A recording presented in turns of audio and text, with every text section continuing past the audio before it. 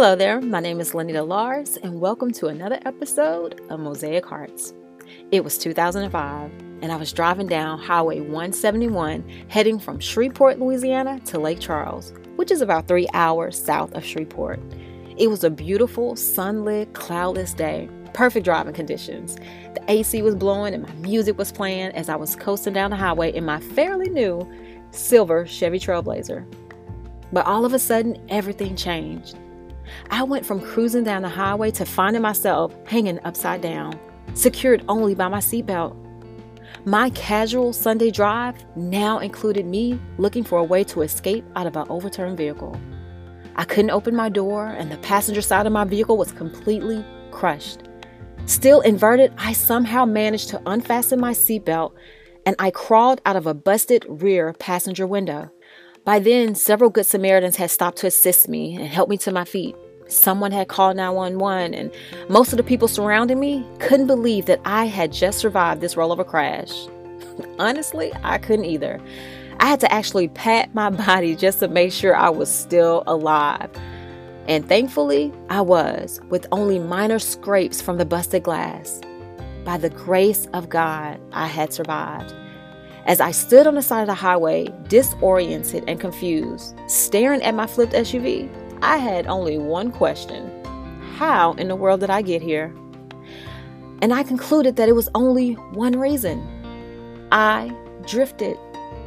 Which doesn't make a whole lot of sense because the driving conditions were perfect.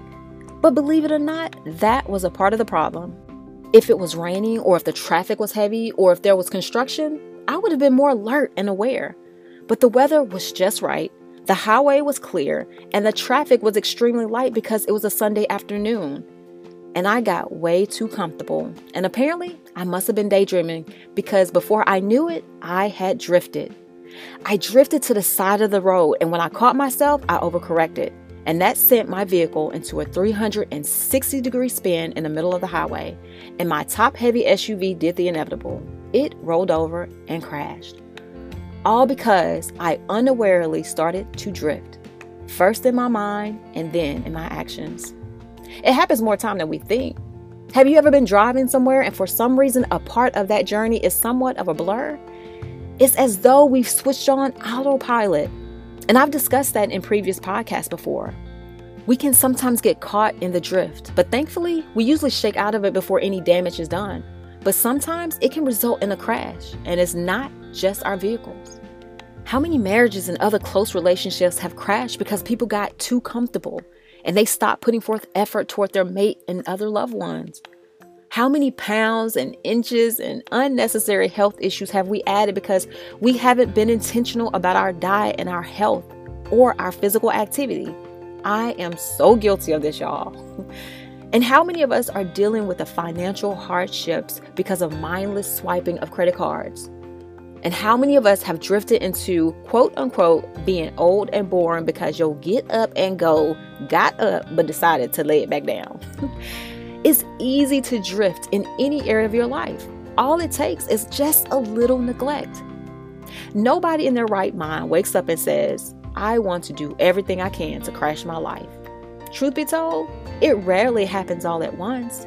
We may see the crash, but what we don't see are all those small decisions that led up to that crash. It was that one decision at a time. All those seemingly small decisions, ultimately, they add up. It's the things we continuously say yes and no to without giving thought to it. If you say yes enough times to mindlessly eating unhealthy food or repeatedly saying no to spending quality time with your family for the sake of work, you're going to end up seeing the results, but just not today.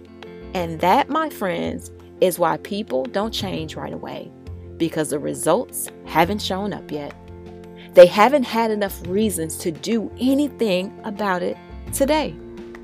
But when we start busting seams in our pants, or when our mate or other people we love seem to be growing distant, then it gets our attention. But by then, we've already drifted. So what do? We become mindful of what we're doing and become proactive rather than reactive. We learn to respond on the front end rather than playing catch up on the back end. So let me share 3 tips that I hope may help you catch the drift before it ever starts. Tip number 1, be present.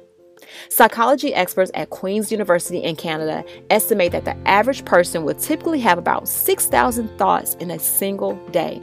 And I've heard even higher numbers than that.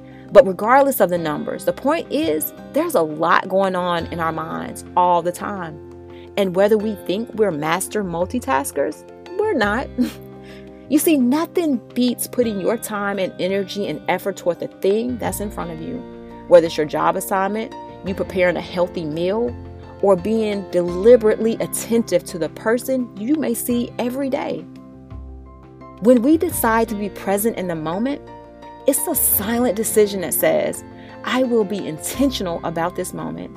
It says, you have my full attention, whether it's a loved one, an assignment, whatever it may be, you're saying you matter, and therefore I will be present. Over time, you'll notice that being consciously present will change the way that you show up in life. Tip number 2, shake things up. Break up the monotony of doing things the same way every day. When things become too familiar, we can sometimes become too comfortable, and that can sometimes lead to complacency. We have to be willing to do things a different way, and it doesn't have to be something major. Like, instead of going the same way home every day, find a different route. Instead of ordering the exact same meal every time you go to the same restaurant, try a new spot and eat something that you've never tried before. And instead of dreading thinking about going to the gym, think about buying a bike and finding a new trail to jog or walk on, or think about joining an outdoor workout club. And ladies, this may be controversial, okay, but I'm going to say it anyway. Let's give the hair bonnet a break just for a night and spice it up with a spouse. Even a little variety can shake you out of a rut. Which leads me to my last tip. Plan for some fun in your life. Have something to look forward to. Excitement is not just sitting at your door waiting to greet you every time you walk out. You have to make time to do fun things that you enjoy. If you don't, you'll find yourself drifting into a rut of work, home, sleep, repeat. Now, if that's what you want, I say go for it. But if you're looking to enjoy life, you have to plan for it. I'm all for being spontaneous. I'll be the first one to say I love spontaneity, but we can't live every day of our lives playing it by ear. There are so many different things for us to do and plenty of positive people to do them with. We just have to make time for them. And that goes for everything in our lives. Spiritually, emotionally, physically, intellectually, relationally, financially, vocationally, and leisurely. These are areas that I truly believe that God wants us to thrive in. When we align our goals with the plan God has for us, I believe it's a recipe for a fruitful life. But we have to learn how to be intentional about what we do in all those areas of our lives. If you don't, you'll drift. And you'll continue to drift until you inevitably crash. Don't let a crash be what gets your attention. Let it be your awareness that you can do better than what you've been doing. You can live a healthier lifestyle. You can get that debt monkey off your back. You can excel in your education and career. You can create amazing relationships with your family and with your friends. You can live a life that truly honors God. Today, my prayer for you is that the Lord will help you get that wind back into your sail so you can get back on course to living a victorious life, all for the glory of God. So remember, let's be present. Let's shake things up and let's plan for some fun. From this day forth, let's ditch the drift and let's get intentional about living. Thank you for tuning to Mosaic Hearts. Until next time.